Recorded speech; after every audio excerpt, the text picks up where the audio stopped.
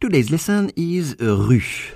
Une jolie rue pavée de Paris rencontre un énorme succès sur Instagram, avec des milliers de photos et de likes.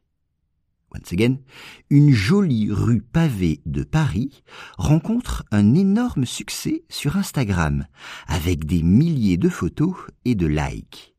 On commence avec une jolie rue.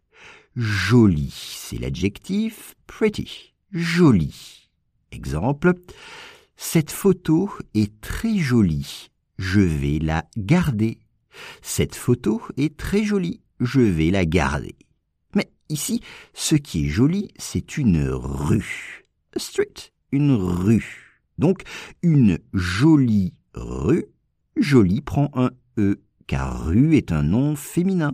Une rue. Une jolie rue. Attention, il ne faut pas confondre une rue, une avenue et un boulevard. Une rue, une avenue et un boulevard. Pavé. Une rue pavée. Alors qu'est-ce que cela veut dire?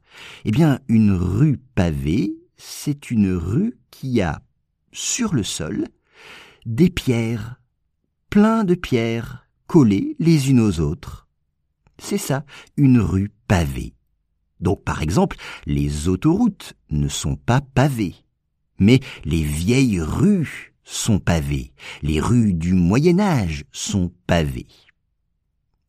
Un énorme succès, rencontrer un énorme succès, c'est-à-dire avoir beaucoup de succès.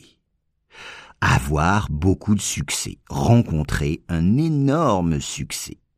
Par exemple, le film, on pourrait dire quel film? On pourrait dire le film Titanic, il y a 20 ans ou 30 ans, a rencontré un énorme succès.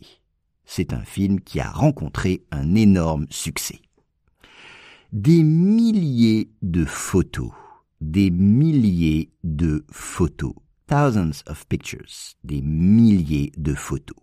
Exemple, dans cet album, j'ai gardé des milliers de photos.